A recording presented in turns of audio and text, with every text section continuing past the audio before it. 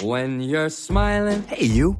Bubbly sparkling water is crisp, refreshing, and perfect for any occasion. Kind of like my voice, but in a can. No calories, no sweeteners, all smiles. Bubbly. Crack a smile.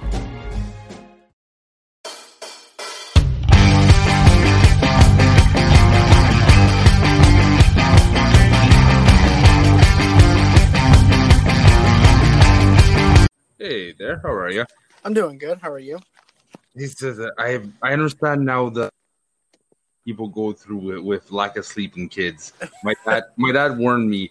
He said, I still remember the fatigue I had when you were born 33 years ago. So I understand what he means by that now. Man, I can't describe how exhausted I am, but I'm good. I'm glad, man. I'm glad that you're doing good. And I just want to say congratulations on your daughter. I do thank you for being on the show. Hey, it's I realize a week off a podcast is what makes me sane. And with the baby, I think it's even more important I get myself involved. If not, I'll just go nuts. Well, I'm glad that you decided to join me tonight.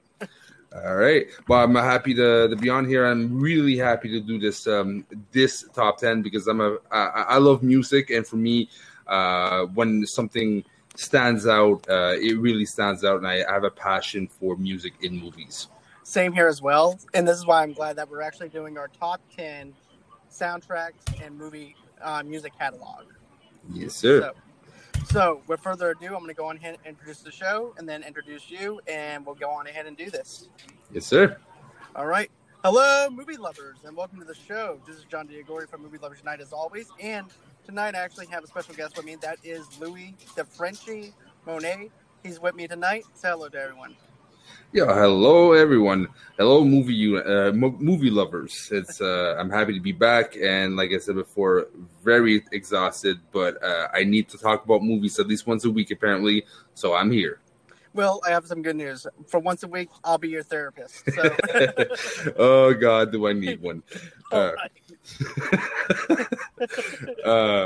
Yeah, so let's get it started, sir. Okay, so for my top 10 list, I always go back to soundtracks that I can listen to over and over again, or memories that I have with certain movies as well. And for my number 1, I've got The Crow down. For your number 10, you mean? Yeah, hold on. My number 10, I've got Almost Famous. Okay. And I'll tell you why. I love this movie. I love it. I love the whole entire 70s kind of vibe to it with the Rolling Stone magazine. The whole entire layout is just beautifully well done. I thought that it was a beautifully well done cast of the movie. The music alone is it stands on its own. Elton John is my go-to for this soundtrack. It's Tiny Dancer. When they're singing in that bus with Tiny Dancer, matter of fact, I have chill bumps right now just talking about it because that's how much of an impact it had on me on that film. Interesting. And is there like a particular scene and the soundtrack that goes with that scene that sticks out to you? Yeah, like when they're on the bus and they're going to their next gig, and that's actually at the point where the band is pretty much on their crossroads and everything. And the song is playing, and as the song is playing, they all start singing to the song of Tiny Dancer. It kind of unites them for a little bit to where they're all getting along and everything after the events that actually happened with Kirk, because he got wasted. He jumped into a swimming pool, and you can actually feel the tension on the bus. And then as the song is being played, the tension is kind of dampened a little bit because of the fact that they're actually singing and getting along. It brings levity to somewhat dark situation. And I don't really remember the music from that movie. I would have to rewatch it. Oh, I watch this movie maybe every once a month. Maybe once a month I go ahead and I put that movie on. If it's on Amazon or if it's on DirecTV, I'll go on ahead and I'll push the record button. I'll watch it. Nice. All right. My number 10 is The Dark Knight. Okay, that's actually perfect because that's actually my number 4. Okay, so I'll skip on up. In that case, you mind if I do my number 9? Yeah, we can do your number 9. All right. Another Hans Zimmer. For me, It feels very Hans Zimmer, but I find it's one of the best Hans Zimmer soundtracks that really fits the visuals of the movie, and that would be Inception. Oh, you see, I was close to putting that on my list, but I didn't. Okay, but I'm glad that you did. yeah, because all the movie, the weirdness, but the realism of it, right? I wouldn't have wanted to be Hans Zimmer trying to give a score to that movie, because where do you go, right? How do you represent this visual of buildings folding onto each other and worlds within worlds within worlds? But the way he did it, especially the dramatic moments, the moments of action. I remember like in the train scene, like at the very beginning when they're trying to trap someone, those moments of tension feel so much more heightened because Hans Zimmer found a way to extract every emotion possible, and that's what he does best. I've watched his master classes. I've downloaded them. Full disclosure, that I don't have enough money for that, but I watched him A to Z, and he has this way of connecting to music that I don't see anywhere else. I agree with you, and especially with the collapsing of the buildings falling, and then this world that's actually made. You can actually feel the energy of the characters feeling some sense of danger, even though they're in this dream world kind of sequence. And the scores that he just does is just phenomenal, because like you said, I want to be in that composing booth on how he was able to actually craft this thing. Because it's just phenomenal the way he actually captures certain elements to certain movies. Yeah, exactly. And especially how do you balance, right? And that's the same thing with The Dark Knight. How do you balance? Because there's scenes that they're so information heavy, right? So sometimes you need music that won't distract you, but will still affect the scene and make it in a way that, immerse you even more. Compared to other movies, certain soundtracks are there to be there. But it's so complementary. I find that Nolan understands music, and Hans Zimmer understands emotion in music. And that's why they're the perfect pair together, personally. I agree with you on that, 110%. Is there a certain score that you actually picked out for the soundtrack, or do you just like the soundtrack altogether? I would give me a second. In that case, I'm gonna ask you a question while I search the titles, because I know a couple of the songs by the titles. In that case, can you tell me who's your favorite character in the whole movie while search? My favorite character would actually be Joseph Gordon-Levitt's character. Oh, sweet, good choice. Right, because his character is just so great. It is so deep and everything. Not saying that all the other characters are not as deep or whatever. It's just that there's a little bit of a mystery side as with Joseph Gordon-Levitt's character and everything that draws you into the movie even more.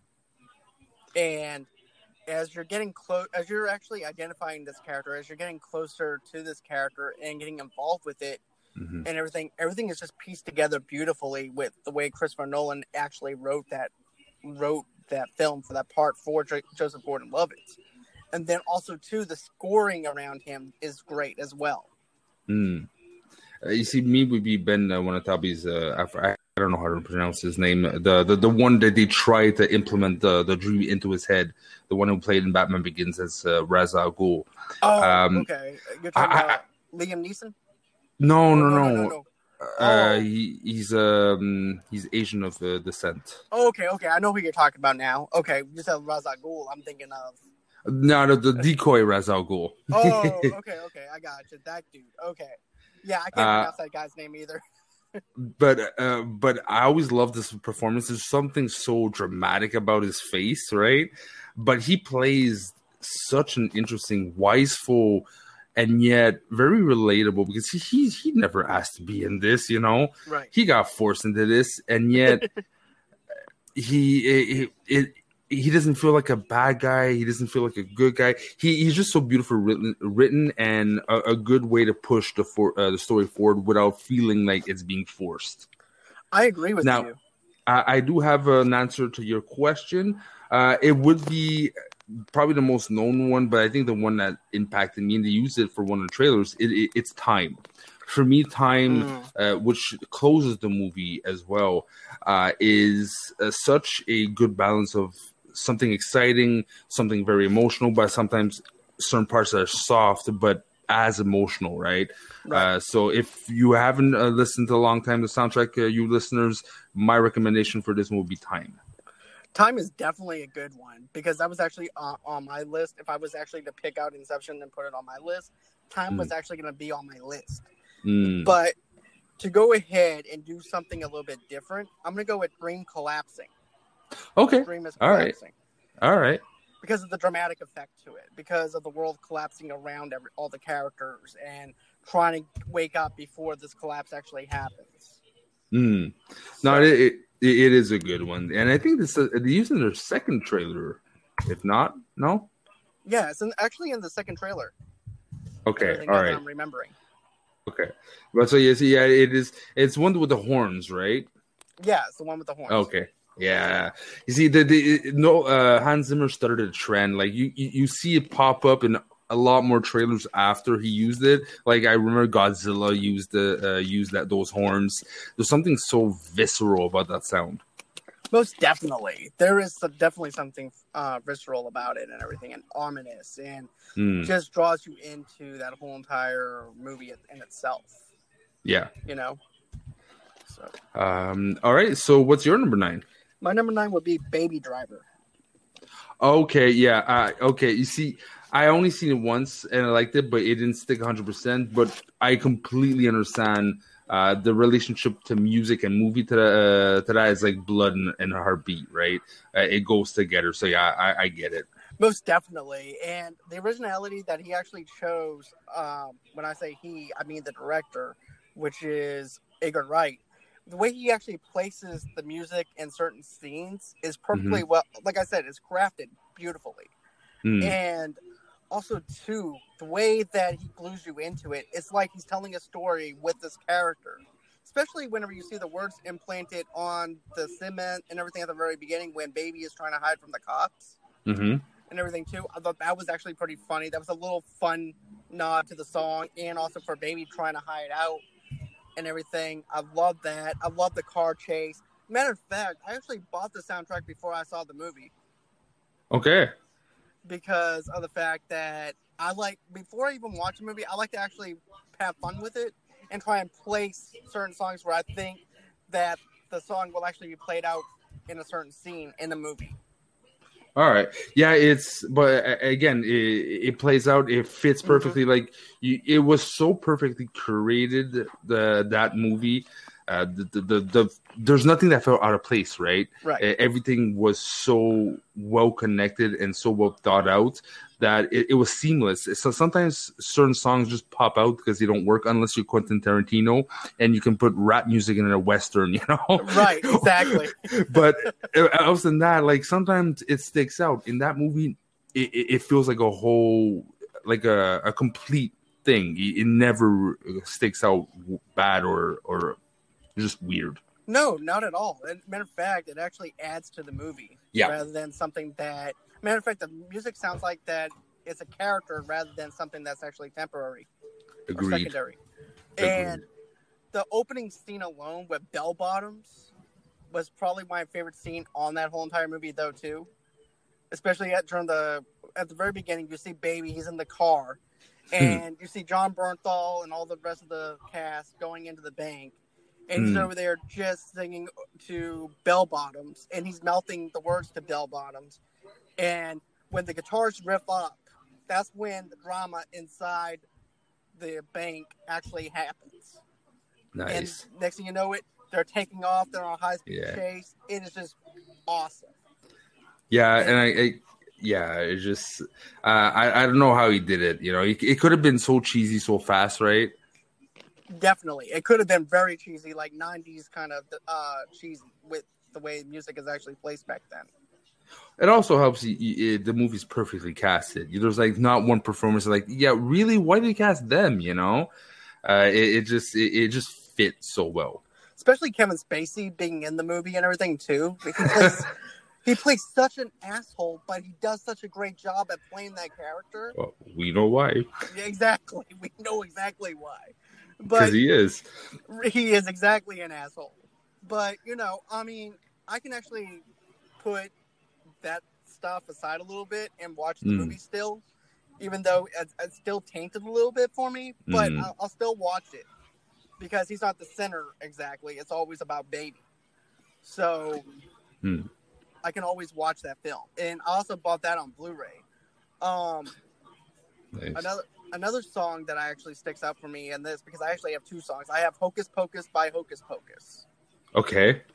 And the whole drive, no pun intended, but the drive in that song in itself will energize you. It will make you feel like you're on a high-speed chase. It makes you want to drive fast. Yeah, it's... I would have to... you know what? You're going to have to send me a list of a couple of the songs. Probably there's things that I recognize, but at the same time, I would have to re-listen. But you make me want to re-listen to it, that's for sure. Okay. I'll definitely give you a list of the songs off that after we get off.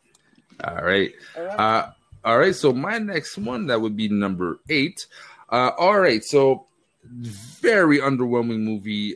Some would say terrible. I would just say boring. But the soundtrack, in my opinion, blew my mind when I first saw the movie. Blew my mind when I bought the disc, and still blows my mind.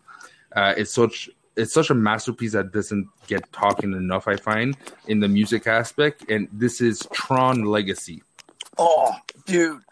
I actually had 2 versions of the Tron Legacy soundtrack. I had the remixes, and I also had the original one. Yeah, I've listened to the remix one, but I bought the original. And there's something so classy about Daft Punk in that movie. They could have went pop, right? But they really went into electronic classical music, right. And with moments that are not poppy, but are catchy enough, but fits the tone of the movie. And I don't get why Daft Punk doesn't do more soundtracks. They definitely should.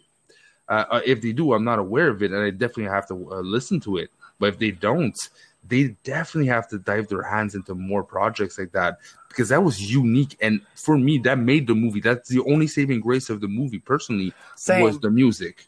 Oh, I agree with you on that, too, because of the fact that I thought the soundtrack was really good, but the movie was a complete letdown. But it goes to show you, for that world of Tron, it was perfect for Daft Punk to be adapted into that universe. But and you know like, if I were even making another movie, what movie I see them do would be another Blade Runner. I could see that, or I could see Matrix as well. Oh, good call. Thanks. Oh yeah, good call.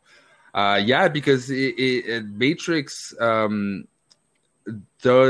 it wasn't my best soundtracks, but there's one artist I discovered from Matrix, and that's Rob Dougan.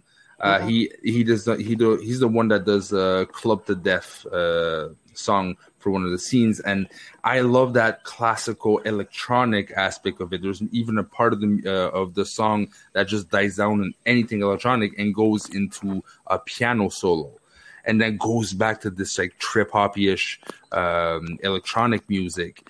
And for me, that blew my mind the first time I heard it, because the first time I heard a combination of classical and electronic. So by putting Daft Punk as an idea for the Matrix would make so much sense. Oh, most definitely. Like I always put Daft Punk in a sci-fi kind of world, and doesn't have anything to do with Tron or anything like that. It's just, if you listen to their music in general, it has a very good sci-fi kind of vibe to it, to where they can actually be adapted into it. Oh yeah, for sure. Because they too understand emotion. They understand pop and everything. But with this movie, they understand how to do something very simplistic, right? Electronic soundtrack doesn't always have to be, poppy, or doesn't have to be weird. It has to be ear catching and fitting one simple emotion, not going too crazy. And Daft Punk just do it perfectly. Most definitely. And is there a song that actually sticks out for you for this? Yeah, 2 of them. I still can't. I don't know which one I prefer more. But it would be End of the Line and The Razor. Okay. You? It's been a while since I actually listened to the soundtrack, so I would have to do a re-listen. So you might actually have to send me a list as well. So, All right. So I definitely like your taste, though, man. I definitely do. Let's see here. For my number 8, I got Reservoir Dogs. Oh, yeah, I wanted to put. I'm so happy. This is a reverse.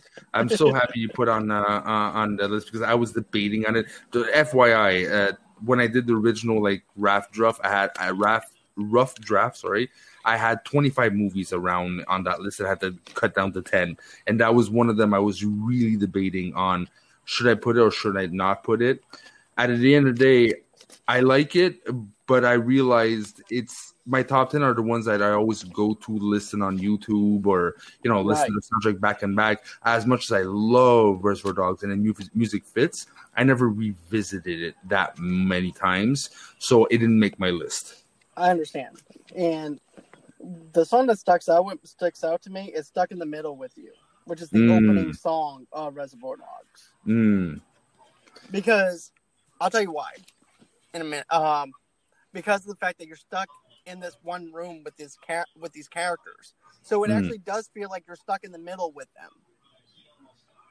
Yeah, Quentin Tarantino has a funny sense of humor when it comes to songs. Sometimes it's just the paradoxical shift of does not fit, but it fits, and sometimes just the literal meaning of the song fits the literal meaning of the scene. Exactly. And I just love this movie, especially whenever you have Mr. Gray, everybody's in code names. And not only that, but if you miss out on 30 minutes of this film, you're going to be lost because you're not sure where this is going. Because that happened to me quite a few times with this film, and I have to realize that it's actually flashbacks before the events.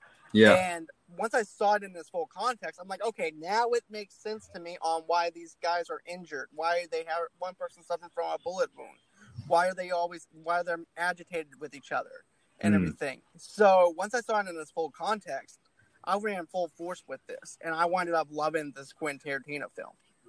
Yeah, I remember watching it for the first time. I was with a buddy of mine. He just moved in his new apartment, and I crashed his apartment for a week. And we rented the movie, and we knew of Quentin Tarantino, especially like Kill Bill and stuff. So we're like, yeah, this gonna be sick. And then realized this is a very minimalistic movie, and I wasn't sure if I liked it. Revisited it again and realized this is just a masterpiece. And one of the reasons was the music. I can't remember the name of the specific song, but it's the scene where the cop gets his ear cut off. Oh, I know the scene that you're talking about. There's something so joyful and wrong putting that song into that kind of scene. And again, Quentin Tarantino, you're a genius. He has his brain waves work a whole different other way than other people when it comes to music and soundtracks. I remember him in one of the interviews. Going to a store, hearing a song, and him apparently, if he doesn't write it down right away, or it has a way to get a note or a copy of the song, he forgets it most of the time. So he was in Japan and went to the store and loved the song so much, one of the songs for Kill Bill, that he bought the CD that the clerk was listening because they didn't have a paper pen to give him. So he just bought out the CD that they were listening to just to remember the song to put in the movie. So that man, he goes by instinct and he just knows where he's going with the movie and the songs, even though, it might seem odd to other people. Right. And not only that, but he also goes through his record collection though too. He'll go through his vinyls and pick out each song and everything. Like that's what he did with Django and everything, where he just wound up getting some vinyls out and everything and just started writing down songs that he wanted for the film. I wonder if he watches the movie and he plays the music in the background while he watches the movie and then he selects, or he just goes, hey, that would fit the scene while he watches the movie. I wouldn't be surprised if he does that, though, to be honest with you, especially whenever you're editing a film or whatever. I'm sure that he does probably play it on mute or something. I would love to see a masterworks of filmmaking and music with Quentin Tarantino, because he must have some weird methods of. He must have found ways that are proper to him on how to make a movie and how to make decisions. I would love to pick his brain. Same here. I would like to. You know what? I would actually watch a documentary series just on him doing that, or just a Oh, documentary in general. or make a biopic one day of the guy, because Oh there yeah, was some controversy, there was some ups and downs. He's such an interesting character. Will he ever allowed, or will happen after he dies, and his estate says the okay? I don't know what. But that being said, he's such a unique character that a biopic is definitely needed one day. most definitely. A biopic is definitely something that we need. So, All right. So on my end, number 7, that movie, like on its own, is such an ambitious endeavor, and it was clever, it was emotional, and it was Russell Crowe at his peak, personally, and that would be Gladiator. let's see. I haven't seen that one. You've never seen Gladiator? All right. Oh, Okay, Gladiator. Okay, I thought you said Lucky Number 7 or something like that. I'm so sorry. I thought you No. said Gladiator. Yeah, I've seen Gladiator. Are you not entertained? Yes, I've seen it. I've seen Gladiator. Hey man, the music is so. There's really beautiful moments, and there's very haunting moments, and like the scene that his family dies, there's like angelic voices, and there's a quality in that that music that really fits the era, but doesn't sound cheesy. It doesn't sound like it's trying too hard or generic, because you're doing a Gladiator movie. If you listen to the old Gladiator movies of the past, the movie is good, but usually the music it doesn't really fit, or it's very stereotypical, right? When it comes to historical movies. So to nail perfectly, there's only a few handful, personally, of historical movies that actually make sense soundtrack wise. And for me, that would be Gladiator, Braveheart, and The Patriot. Oh, I'm glad that you mentioned The Patriot as well, because that was such a good score and soundtrack. Mm-hmm. And Gladiator is just a phenomenal movie. And like you said before, just the way that just the way that they actually captured that whole entire thing with Russell Crowe as well. And not only that, but also brings tears to your eyes. Mm-hmm. And seeing the characters and seeing what he went through, his character arc with the music is just moving and powerful. Yeah, and like the music's heartbreaking because the movie's heartbreaking as well, right? It really dives into those, like you said, those emotions that make you cry, and I listen to the soundtrack and I can there's flashes of the scenes, right, that pop up. Personally, it should have been higher on my list, but there's a couple of things the rest of my list is less about the quality of the music and more like personal touch, but I had to put Gladiator somewhere anyways. But for me, symphonically, it's one of the best when it comes to like the old school symphonics, and like no electronic like manipulation, like Hans Zimmer, right? Or Daft Punk. The real traditional orchestra, for me, is one of the best. Most definitely, man. Most definitely. That movie is just fantastic, and the score is great. What about your number 7? I'm gonna put Rocket Man on mine. Which one? Rocket Man. And I haven't seen it yet. Dude, it's so good. I'm glad that I actually saw it on Amazon Prime, I believe, or Hulu. Okay. But I'm glad that I got a chance to see it. And I'm gonna be honest with you, this movie is really good. It doesn't start on a happy note like you think that it's going to start on. It actually starts off with Elton John in AA meeting, dressed in his concert clothes, as a chicken or something like that, and he's telling the story of his life in AA, and he's using it as singing. And I think the song is called "The Bitch Came Back" or something like that, or "The Bitch Is Back," and he's telling his story with singing, and then he's also telling it in a flashback point as a kid and everything that he's been through. And it is a great film. I really like this film. And of course, I also like Elton John music as well. If you haven't noticed, with Tiny Dancer. Yeah. But I have 2 songs that stood out for me on this. And that is I'm Still Standing, and Crocodile Rock. And the reason why I chose I'm Still Standing is because of the fact that, we all go through struggles of life and ups and downs and stuff like that. And, we're always being judged for something. It may not be for being gay or anything like that.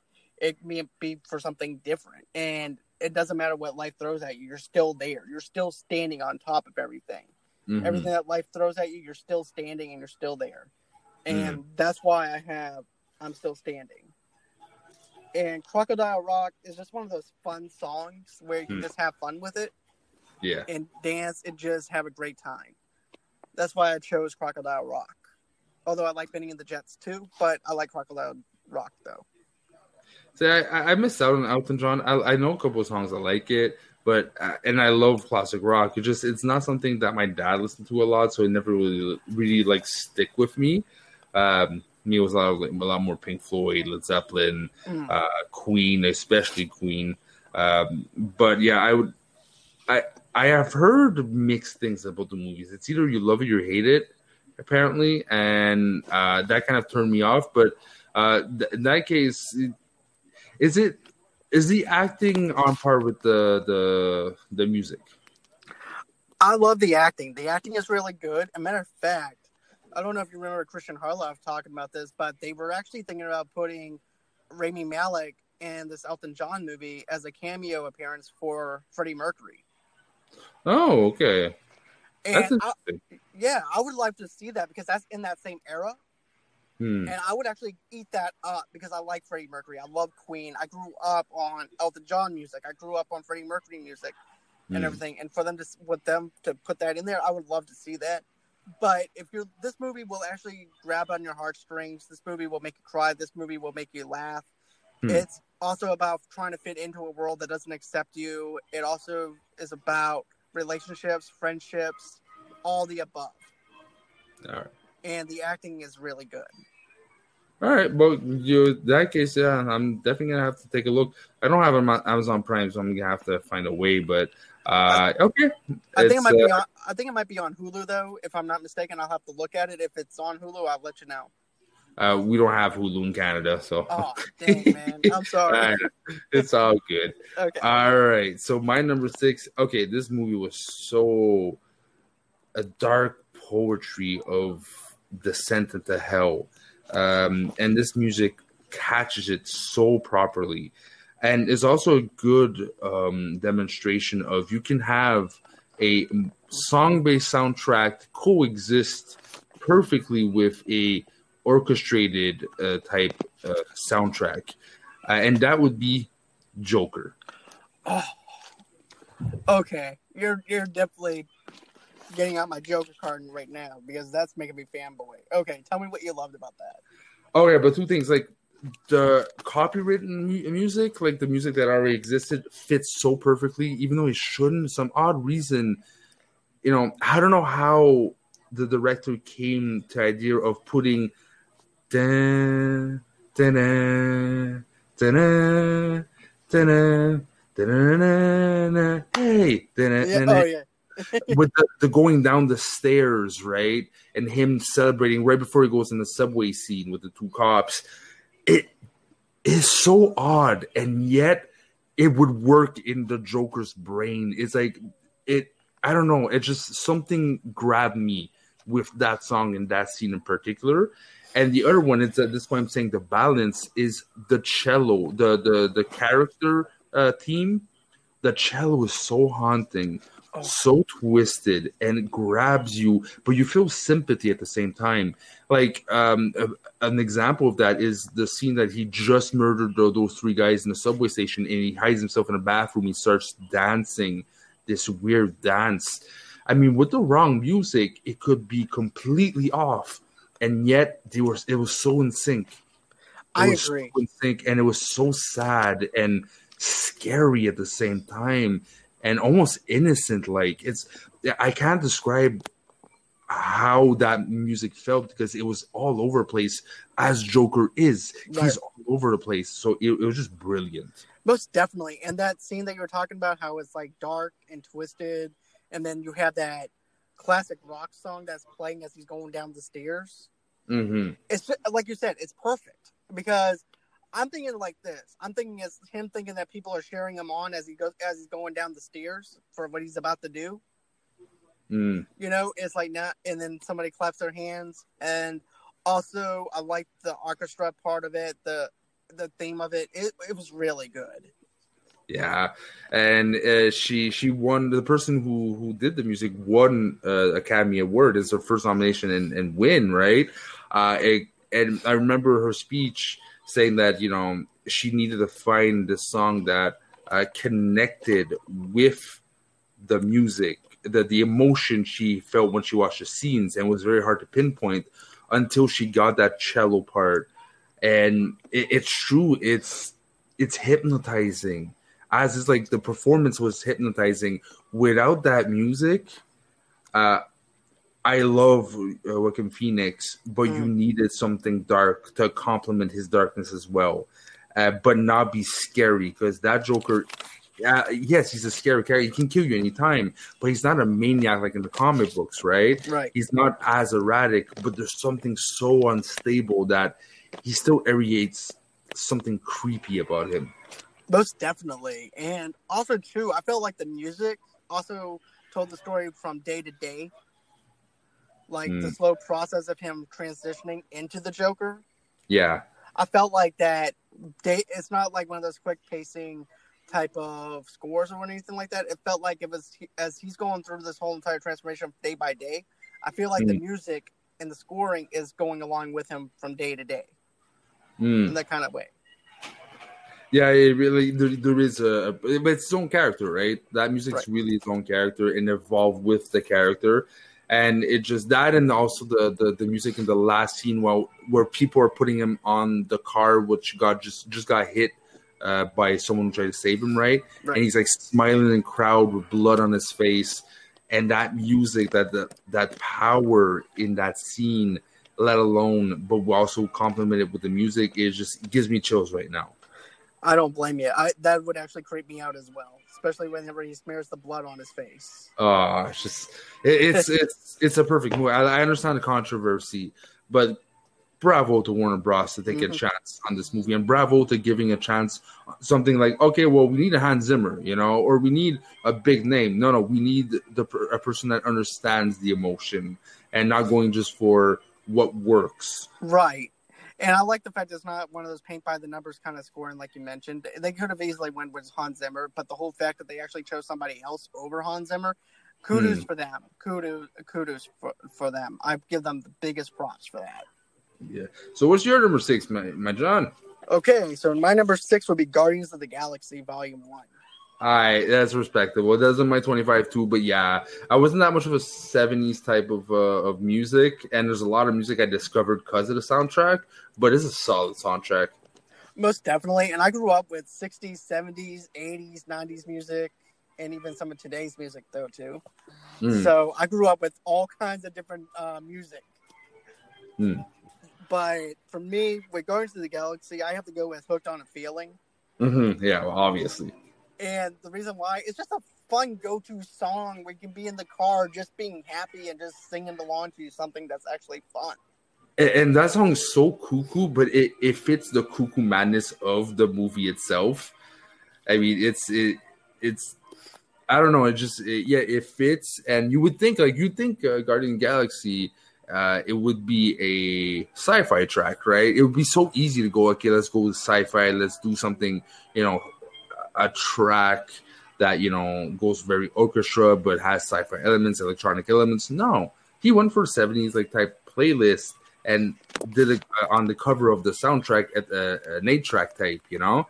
It was just so well thought out, and it really shows that music is a big part of this movie. It's probably the most music driven movie in comics, personally. Most definitely. Comic book movies, I mean. Most definitely. It's definitely a fun vibe, especially with James Gunn having that kookiness to it and having that soundtrack to it. Yeah. It brings out that kookiness, that flavor to that film. And it actually tells the story of Star-Lord through the music. So. Right.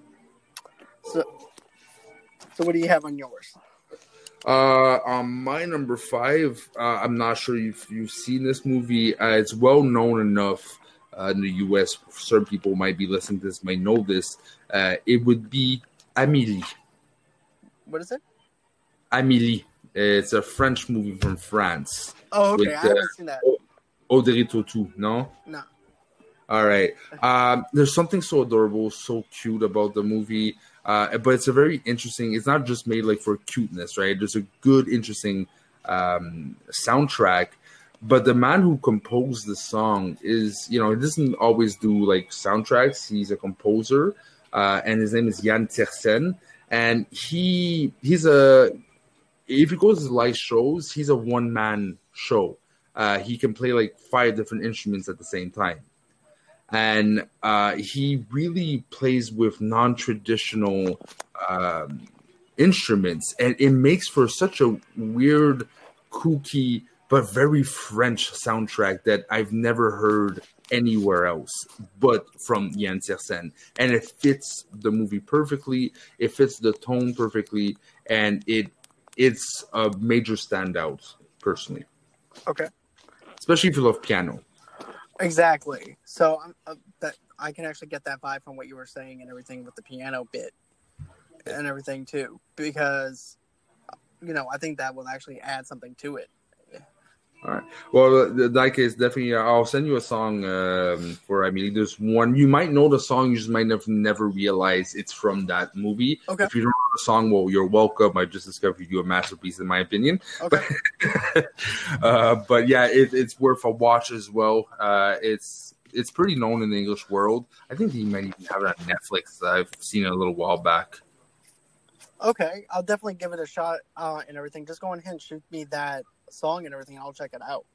All right, sounds good. What's your number 5, sir? So my number 5 is another Quentin Tarantino movie. Aha. And it's Once Upon a Time in Hollywood. I haven't seen it yet. It is so good. It's really good. Even though there's mixed reviews on it. Some people didn't like it. Some people liked it. Some people call it Quentin Tarantino's weakest movie out of the movies that he filmed and directed and wrote. But I thought it was pretty good. I mean, yeah, it's a slow-pacing film and everything. It is an Elseworld kind of story whenever you're dealing with the events that happen with the Manson family and things like that. Mm-hmm. But the chemistry between Leonardo DiCaprio and also Brad Pitt was just really good. Mm. And also, too, you're glued into the music and everything. It feels like the music is actually a character rather than something that's actually just secondary. And the song that I actually chose was Neil Diamond's song, and that is Brother Love's Salvation Show. Mm. And the placement for it was just funny. It was really good and perfectly well balanced, as always, whenever it comes down to Tarantino films. And if you're looking for a good Quentin Tarantino film, check out Once Upon a Time in Hollywood. All right, yeah, and you see, I don't doubt, because Tarantino is the ultimate curator. He's a curator for his own movies, but he's brilliant in his song choices.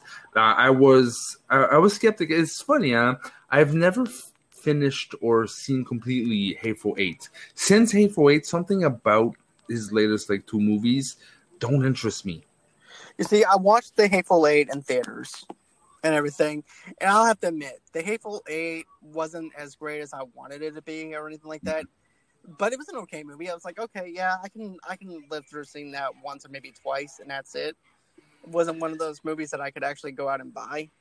You see, but I have a problem with Quentin Tarantino and his slower movies, except for Reservoir Dogs. I like the Kill Bills. I like the Django Unchained. I like him when he's off his rockers, Right. I like him less when he takes his time, with Pam Grier. The one, I think, before Reservoir Dogs. I know which one you're talking about. Pulp Fiction? Or No. Pam Grier. The lead is a woman. I can see it in my head. Jackie Brown. Yeah, Jackie Brown was good. I didn't like Jackie Brown. You didn't? Nah, because yes, there was action, but it took too much of time. I find it boring after a while. I can see that because of the setup that they actually have to do with Jackie Brown and everything else. I could definitely see that. but it was a good nod to black exploitation, and the music I think was good. But you see, for Once Upon a Time in Hollywood, I think just for the soundtrack alone, I think it was gonna probably deserve for me to watch it because I've always been a fan. Whatever movie he does, though, even though I might not like the movie all the time, his music is always impeccable. So that I'm definitely gonna have to check it out just for that aspect alone. Definitely, you're definitely gonna have to check that out. All right, so my number 4. All right, I had to dig deep. I mean, dig deep into my memories. But once this movie popped in my head, it's like, oh yeah, I have to put this movie in.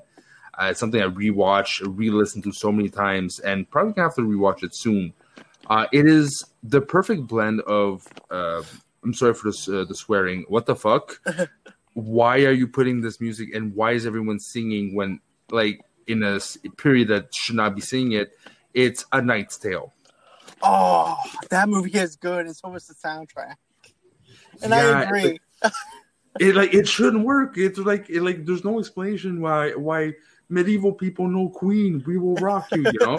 And yet you get into it, and it becomes such a part of the movie. It almost feels like a musical without being a musical. Exactly, and the placement for each song is really good though too. It comes off as cheesy in some aspect or whatever. I love it. I love it so much. I'm going to be honest with you. I love this film. It was so good and everything, you know, because in the trailer, I'm like, okay, I'm wondering if they're actually going to still keep that. And they did. And I'm glad that they actually kept it because I thought it actually added to the film, despite the cheesiness of it and everything that some people didn't like or whatever. But I love the cheesiness of it. Yeah, because the cheesiness wasn't unbearable. It fit the movie, it fit the tone, but there was real stakes, and the characters were interesting. Heath Ledger is a genius, be it like a teen rom-com or, you know, a historical comedy. He always brought something interesting to his roles. And I just find that, you know, every character was well written. I forgot the bard, the one that that has a gambling problem and like always finds himself naked. Oh, I know the one you're talking about, the redhead. The guy from Serenity and Firefly. Yeah. Alec, the one who did also Rogue One, the robot's voice. I love that. I love that actor and everything. He is just great. Yeah, but I was no, I'm thinking, oh wow, this is why you don't smoke a blunt before doing a podcast.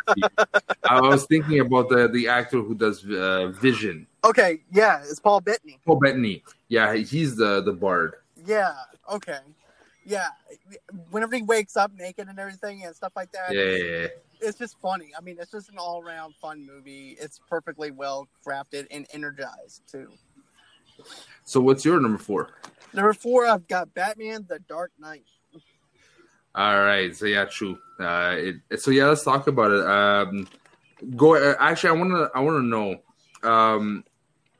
Do you find it's too similar to Batman Begins, or do you find it has its own personality? I find that it has its own personality. I just found that it was just a continuation, and you actually feel like it's a continuation of where we were with Batman Begins. It's just a follow-up, and it just feels like it's actually maybe a year later of him being Batman. If you think about it, or maybe a couple of years after him being Batman, and then he's going after Joker. But I do feel like it's definitely its own identity. Yeah, because Joker's theme is so. Again, we're talking about Heath Ledger.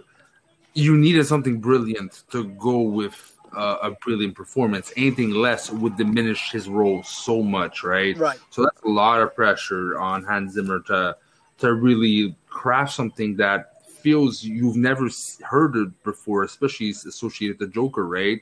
I remember as much as I love the original Tim Burton movie, like there's a couple of things for me like that didn't work. Like certain sounds like Prince for me is just like no. Right. Feel Joker. I understand where they're going for. They're afraid it was too dark, but that's what actually was good about the movie.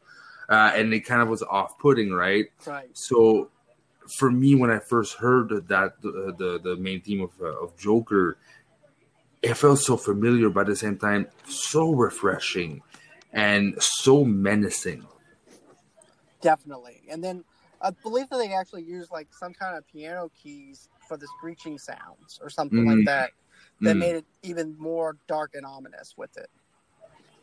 Especially the part where he says, "Wait until you get a load of me," or something like that, and there's that screeching sound, and then he has that laugh. Yeah. But the Dark Knight song that I actually chose was the Aggressive Expansion, and that's when he's in the Batmobile and he's actually trying to take down the Joker and fighting the Joker, and the way it plays out, and whenever he punches the Joker, you can actually feel the score going through Batman's hand. Yeah, it feels alive. It does. It really does. It does feel like it's actually alive. And from the pages to the character, it really does feel like it's alive, its own entity and everything. And it just takes off. It doesn't slow down. Aggressive Expansion is always going to be my favorite Batman, The Dark Knight score for the movie. As a matter of fact, on Halloween, I dressed up like Batman, and I went to McDonald's and actually ordered in my Batman mask with the aggressive. I actually did the Aggressive Expansion. Oh God! And I did the Batman graspy voice over the thing, and I actually had the person at McDonald's fanboy over the fact that I actually dressed up like Batman. Oh wow! At that time, I drove a Ford Focus, so I was like, "Look, I'm the more poor Bruce Wayne." All right. But yeah, for one standout scene, and again the revolving sound is always a that. I can't sing or do sounds for shit, but I tried, people. I failed. Move on. All right. It's the scene of him in his Batmobile, and the Joker gets out a rocket launcher. Oh, I know the scene you're talking about. The urgency of the soundtrack. It's something so about, like, there's such a live wire about it. It crept up. It wasn't creepy. Like, compared to Joker, Joker was all about the darkness and the despair. This was about all chaotic energy and how, you know, the music almost always rotated upon itself. It was very circular. Right. The motion of the like violins and cellos and everything was very circular, and it was just pure brilliant. Personally, soundtrack. Still prefer, like, as you can see in my list, I still prefer Joker, maybe because it's newer, but I can definitely agree that it belongs on the top 10. Most definitely. And also, too, I just want to mention this, though, too. You were mentioning that scene with the rocket launcher and everything. I just feel like there's like a quickness to that whole entire thing with the chaos that's within Joker, though, too, that actually added to that scene. Yeah, it really did. So. All right. So my number 3. This movie marked me. This movie is probably one of my most rewatchable movies. And the music, he doesn't always compose. He does a lot of his own music and sometimes composes. But I just talked about the Dark Knight, something about being circular. There's something about Truman Show's. Oh, okay. The Truman Show's soundtrack that just haunts me. Especially the scene that is in the water at the end where he's trying to confront the waves and the creator's trying to drown him. And the piano, it's rotating always, and it feels like you're stuck right with him and emotional, and you feel so much sympathy for the character. And in the other scenes, like the more funny scenes, there's something still so damp about the music that it's not just happy, you know. There's a lot of layers to Philip Glass's music, and it's odd. I would recommend the last song, the last scene music. I would actually recommend, if you're curious, not necessarily a song from the movie, but from one of his albums called Glass. So Philip Glass, titled Glass. It is wonderful. It's a mix, a lot more piano, but it's so hypnotizing, and as well, it brings you to a lot of places. Okay, I'm definitely gonna have to give that a shot. You're gonna have to send me a. And it's funny. I remember watching on YouTube. It's actually Serj Tankian, so the singer of System of a Down, one of his influences. Oh, that is so awesome because I love Serj Tankian. Especially his solo music when he uses a lot of like the piano. You're right. You can see he's very influenced by Philip Glass, and it was one of his picks when he was picking out like records. I think it was Amoeba on YouTube, where they have like these well-known guests that choose and buy CDs and movies and stuff. And he went on a long time about Philip Glass, how something about his quality of and sensibility to emotion that just is very unique to him. Most definitely. I can actually see why you actually picked that and everything. And I also thought, too, whenever the director is actually trying to drown Truman, I actually felt a sense of danger with Truman, that he was in danger. So that was actually something that was captivating to me with that soundtrack that you mentioned. And again, I know it's like some people like, really, Truman Show? I'm not picking the best made soundtrack. For me, it's the ones that touch me the most, and something so clean and beautiful about that music that I had to put in my top 3. All right, and I like the Truman Show. I just want to go on record and say that too. I do like the Truman Show. Best Jim Carrey performance, in my opinion, or my favorite. It actually shows that he actually had the dramatic chops before even doing the number 23. If you think, and about still retain a humor in his own style without going too much over the envelope, right? It kind of felt me like that's probably the seriousness, and then sometimes the stupid jokes from time to time, or when he's all alone. It felt like the real Jim Carrey, how he probably would be in real life, Most definitely. So, for my number you're number 3? Yeah. My number 3 is another DC movie. All right. It's a Hans Zimmer score. All right. And that's going to be a Man of Steel. Yes. All right. I don't know how that slipped on my radar. Good catch. Thank you. Because I was going through there. I was thinking of Truman Show. I was thinking of other stuff. Then I'm like, you know what? The soundtrack I go through to the most, especially if I listen to it during my morning time, because it has if you think about the Superman theme song, it has a kind of quietness to it and everything. Just a calm level of calmness to that whole entire song, to that score. And it just puts you in a good mood whenever you're wanting to go for a drive. It's very inspiring music. It's very like music of the gods, right? Right. They really captured and extracted the core elements of what Superman is without disrespecting the original classic score, right? The original Superman, the movie, 1978, I think, is such an iconic sound. So how do you differentiate yourself and still make an interesting theme song or soundtrack without saying like, why didn't they just try to do before? That was perfect, right? So it was a daunting task for Hans Zimmer. But again, that man understands how to connect a song to it's ridiculous. Right, exactly. And it's also about the universe that Zack Snyder wanted to tell. And he didn't want to do a rehash of the Christopher Reeves thing, so it made sense to actually go with something different.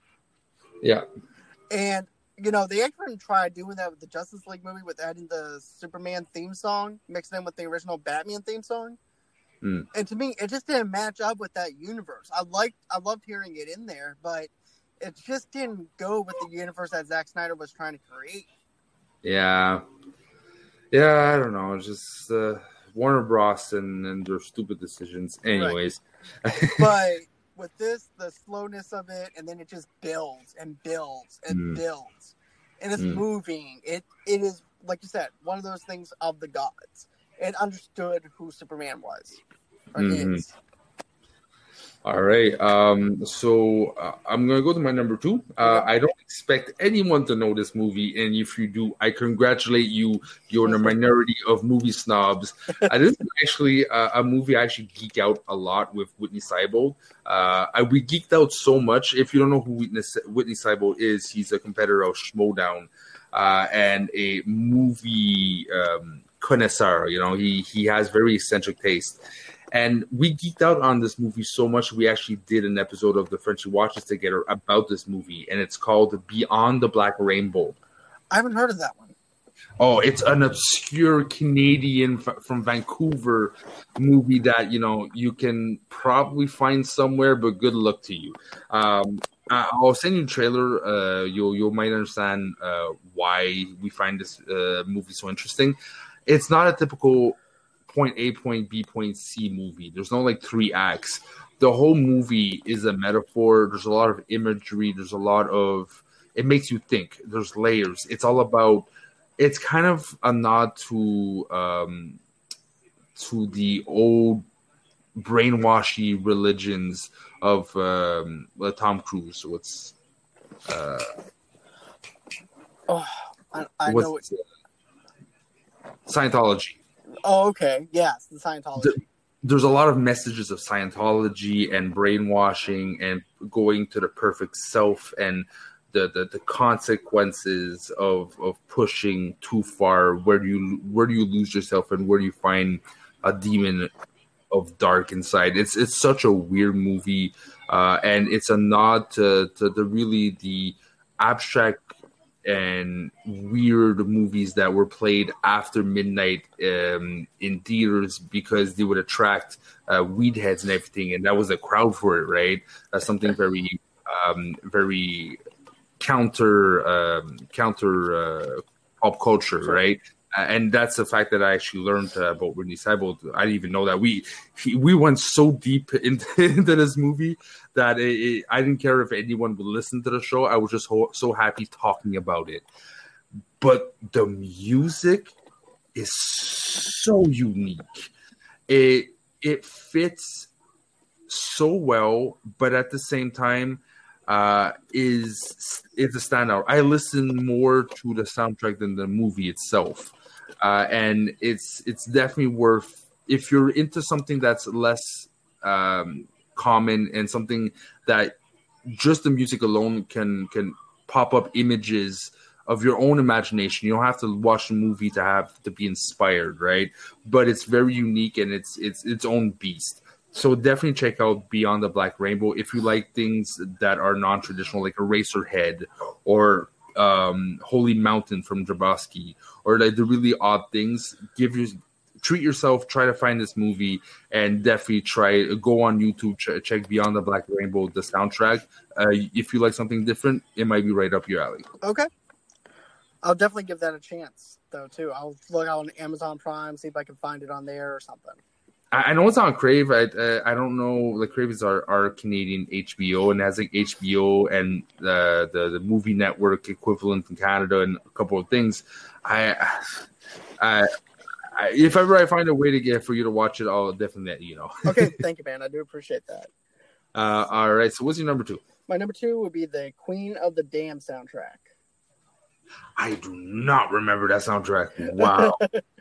It is such a good soundtrack. You can definitely tell this is the early 2000s because it actually has Static X on it. It has David Jermaine from Disturbed by himself, not with Disturbed on it, but it also has a Disturbed song, Down with the Sickness. It has Papa Roach. It has Korn and Marilyn Manson together. Oh, really? It has Jonathan Davis and Marilyn Manson on the soundtrack together. Wow. Okay, so you see that I had zero interest in the movie until you tell me that. That's right down my alley. For Disturbed, I actually went to see their concert live and me too. Lost my mind.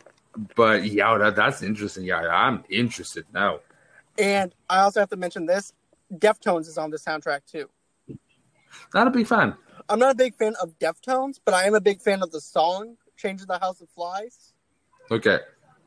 That's my favorite song by Deftones. That's probably going to be the only song I like by Deftones. But I'm sorry people that like Deftones, but I'm not a fan of Deftones that much. Yeah, I find they're very muddy. It's like it sounds always like I couldn't differentiate one song from the other. Personally, from Deftones, it all sounds the same. But that's just me. Right. But for the movie itself, is it a case of like a bit of my Tron Legacy? Not a good movie, but really incredible soundtrack, or do you like the movie on par with the soundtrack? Okay, I'm gonna be honest with you. The movie is hit and miss in some spots of the film because this is supposed to be a sequel to Interview with the Vampire. Yeah. And I love the Interview with the Vampire. We might actually have to review that one day, you and I. Mm-hmm. But, you know, I love that movie. And then they moved into more of a modern setting with, in the year 2000, where Lestat wants to come out of hiding and be known as a vampire to the world. Mm. And he uses the music, which is actually part of what David Germain is singing in the soundtrack and everything. And he uses the music to actually lure vampires out of it, and vampires don't want to be known; they want to be hidden still. So he's disrespecting the whole entire vampire culture by being out in the open. So if you think about it, he's kind of came out of the coffin. Yeah, technically, yeah. But you know, you have some vampires that were actually not. All the vampires were non-acceptive to the fact that he wanted to be known. So therefore, you know, he put human lives in danger and his own life in danger. Especially at the concert that he performs at. And I remember, like, the only thing I remember is being like, why the casting was off. Off. It just didn't work. You see, I completely forgot the soundtrack. I think I just blocked it out my mind. But definitely with the whole list, you it's like Papa Roach, man, Last Resort. That good Lord, brings me back. But yeah, okay, no, definitely gonna have to check that one out too. Most definitely. Like I said, I'm a huge Static X fan. Matter of fact, Static X just released a new album with nice. And get this, Wayne Static is actually on that album because he had unfinished work on the album. So they were able to complete it with other people, other artists and everything. Interesting. So that album's actually out now, and I'm glad that they're still doing music and they're able to actually use Wayne's voice in it. Yeah, like how old are they now? Cool. You're talking about probably maybe in their mid 40s, maybe 50s now. I mean, as a band. Oh, as a band? Oh, I don't know, to be honest. I mean, I know that they were a big hit back in the 90s and stuff like that, and I really like them. Huh? They are a 90s band, 90s, 2000s. So yeah, let's say 94. Damn. Okay, yeah, that they're getting old. But all right. But yeah. So go on. What's yours? What would be your number one?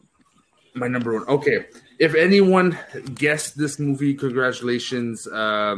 Like if you thought this would be my number one, congratulations. Go buy yourself a lotto ticket.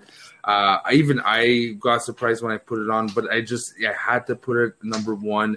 It's not the most serious movie on the planet. It's definitely not the most serious soundtrack on the planet. And yet it sticks in your brain like there's no tomorrow. And I am talking about Tenacious D and a Pick of Destiny. Okay, I'm sorry in advance, but this was a tradition at my apartment with my roommates. Every freaking morning, we'd get up and say, fuck. Yes, you are fucked. Shit out of luck. Now I'm complete and my cock you will suck. That movie, like every song is a masterpiece of my teenage idiot brain of mine. It's the most vulgar, stupid, nonsensical, and yet I adore this movie. When I worked at the video rental place, I would put this movie like in the end shifts, and like through the whole story, you'd hear like fuck, fuck, fuck, fuck, fuck, fuck, and I didn't give a fuck. I absolutely love the characters. Jack Black as Best. The music just is legendary in the stupidity, but it works. Like the whole the scene where Kyle Gass plays his guitar, and then at one point Jack Black just jumps in like, "Can't you see he's the man?" And then like he's following the classical music, but in the most vulgar way, and I just fell in love. I remember going to the movie theaters to see that movie. Nice. Do you like the movie? I like the movie. I like the soundtrack. It brought back memories, especially the part where they're where Jack Black's out in the park and he hears his friend playing the guitar and he's using the instrumental to actually do a song. Yeah, that's the one I was talking about. So yeah, that scene right there brought back memories that you mentioned. So and as well for me, like I'm not big on comedies, but there's something of how they use the music for his own comedy, like Strawberry River when he was high on mushrooms, or when he has to push the red button to deactivate the lasers, but he had to get a boner to and like get a boner so big that the deactivate the laser beam, and the music in the background you would hear cock, cock, cock. I mean, it's like how stoned were they, and yet it worked. Exactly, and not only that, but it goes to show you how ridiculous it was, but also how fun it was. And how Tenacious D is an awesome band. If I could, I would see them live. Same here. I've been wanting to. Tribute is probably one of my funny. I love Weird Al Yankovic, but as a comedy song for me, Tribute from Tenacious D, which is not in the movie, it's on one of their albums, is a masterpiece. I agree. I'll have to agree with that. I remember actually seeing the music video on MTV. Yeah. And them in the photo booth and everything, and then they're doing this song. And Jack Black sings good, man. I have to admit, since School of Rock, I don't know if it's in the Sing School of Rock, but yeah, I remember the performance. This guy is good. And then when I saw Tenacious D, man, he has a beautiful voice and he has a good rock voice, and it makes so much sense that he would make a heavy metal tribute musical. Right, exactly. I remember trying to explain clients what kind of movie this was, and the only thing I could come up is, it's a heavy metal musical. And he would look at me like, what? Exactly. People will actually think that you lost your mind. I'm like, wait, a heavy metal musical? And that's good. And that's completely bonkers and still works. And again, there's a couple of cameos at Ben Stiller and what's his name? The guy, I'm not good at names right now, but there's a couple of good cameos that just makes the movie, and you have to double check. You realize, that's actually them, Right. And I thought the soundtrack was really good. It's funny. It definitely hits with what they're trying to do. I thought it was really good. Master Exploder when he's dreaming, and at one point he has this Kyle Gass has this guitar of two legs being split apart. Oh yeah, I remember that. and Jack Black actually makes a guy's head explode just by a guitar solo. It's so cheesy. It shouldn't work, but it does. Exactly. So what's your number one, my good sir? Okay, so I'm going to be honest with you. I had a struggle with I was either choosing South Park, Bigger, Longer, Uncut. Okay. Or I was putting High Fidelity on there, but I'm going to have to go with The Crow soundtrack. The what? The Crow soundtrack. Oh, Alex Proyas did that movie. He also did The Dark City, on the list last time. I don't remember the music. That's so sad. And you know what? This movie actually opened me up to more music back when I was 10 years. As a matter of fact, I was 10 years old when I saw this movie in theaters. Yeah. Huh. And, it introduced me to indie artists like Nine Inch Nails for Dead Souls, which is a cover song. And it also ended up opening up to more worlds with grunge music, with Stone Temple Pilots. You have Rage Against the Machine. You have Helmet, Pantera, and a bunch of other 90s bands and everything that I got into.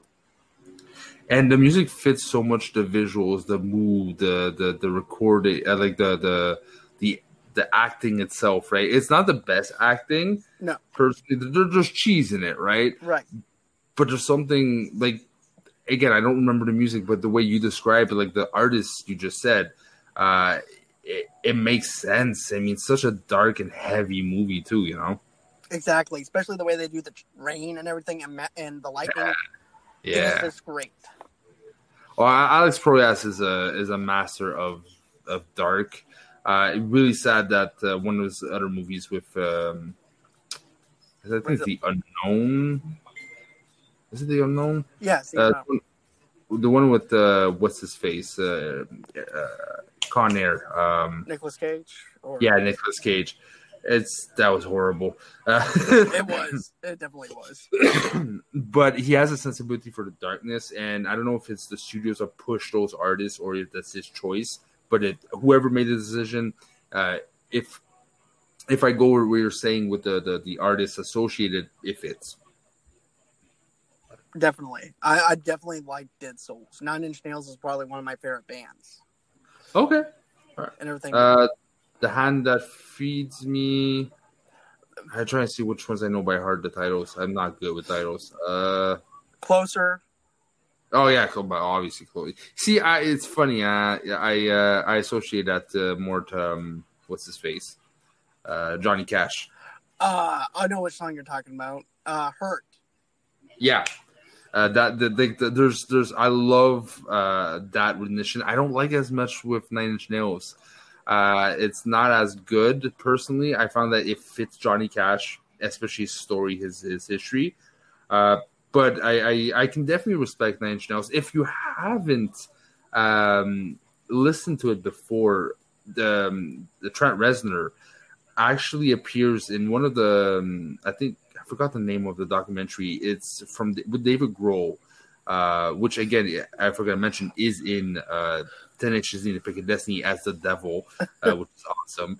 But Dave Grohl did a documentary about going to like save this like music console of like old that recorded legendary records. And he saved one because they're becoming rarer and rarer. Now everything's digital, right? And he is one of the rare, activists of let's do it the old way. And he does songs with other artists with that console, and the basically just like freehanded and just makes whatever that comes out. And he does one with Trent Reznor, and there's like a 12-minute performance video on YouTube. It's brilliant. You can see they're both feeding off each other. You can see the genius of Trent Reznor, like understanding where Dave Grohl's going with it, with the drums and where the bass is going, and just ad-libbing it. And it's an emotional, very captivating song. And to think that was all improv shows their genius. I'm gonna have to check that one out between him and between Dave Grohl. Yeah, I'm gonna have to check that out because I love Dave Grohl. So it's genius, man. That song is genius. Even like it's the version without the lyrics. It's just them producing the song, right? And I actually prefer that version without lyrics, just instrumental. Okay. Because for something that was improvised, their timing is like he can read Dave Grohl's mind when he's gonna stop a certain part of the drums. He knows it, so he kind of like preemptively changes or tweaks the rhythm a certain way that fits perfectly, and yet they never talked before, Okay, I'm gonna have to give it a shot. I'm gonna have to check that one out. All right.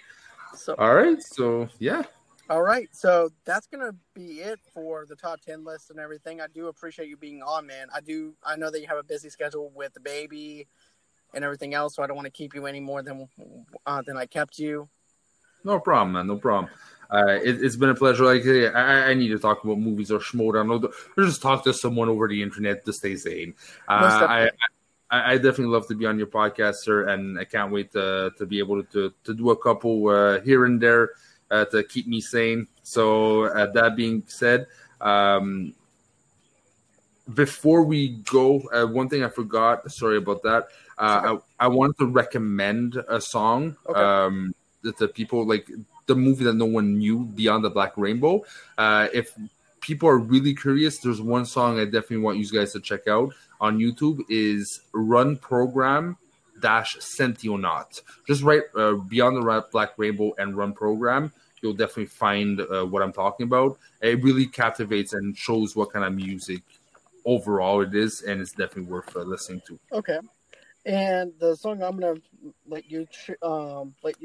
me choose for you is gonna be "I'm Still Standing" by Elton John. Okay. See, I kind of had the feeling you would go with that with the Elton John movie. I don't know why, but I had a feeling when the way you were talking about it, you really seemed like you really loved that movie, especially those songs. I do. I really did love that movie and everything. And I want to, not only that, but I like introducing people that's on the podcast with me to new movies and new music and stuff. So that's my way of actually introducing you to a little bit more of Elton John's discography. All right. And I'm happy to see that we, again, only have like one movie in common in the whole list. Hey, that's good, though. I'm glad that we actually can differentiate, you know? Oh, we definitely have different spectrums. We sometimes like, oh, I was going to put it, but you put it. I'm glad you put it, you know? Right. We the final decision making when it comes to our list is still pretty different that we rarely repeat, man. Exactly. And it's great. So, thanks again, man. It's been great, as always. And I just want to tell everyone, too, that I'm going to be doing my YouTube channel pretty soon. It's probably going to be up pretty soon with StreamYards. It's going to be a live broadcast, just like you do with Hotel Nerd and also with SEN Live. And I want to actually have you as a guest on it sometime soon. I would love to. And it's going to be great. It's going to be fun. It's going to be energized. The only thing is I haven't figured out how to actually put PayPal into StreamYards or anything like that. So I actually have another place that you can actually donate. It's called Buy Me a Cup of Coffee. Buy Me a Coffee. Okay. And you can actually donate through that way. It's hooked up through my PayPal. So check that out at Movie Lovers. It won't let me do Movie Lovers Unite, but at Movie Lovers. So that's going to do it for tonight for the show. I do appreciate you being on again, man. It's been great. And as always, until next time. Bye-bye. Bye-bye.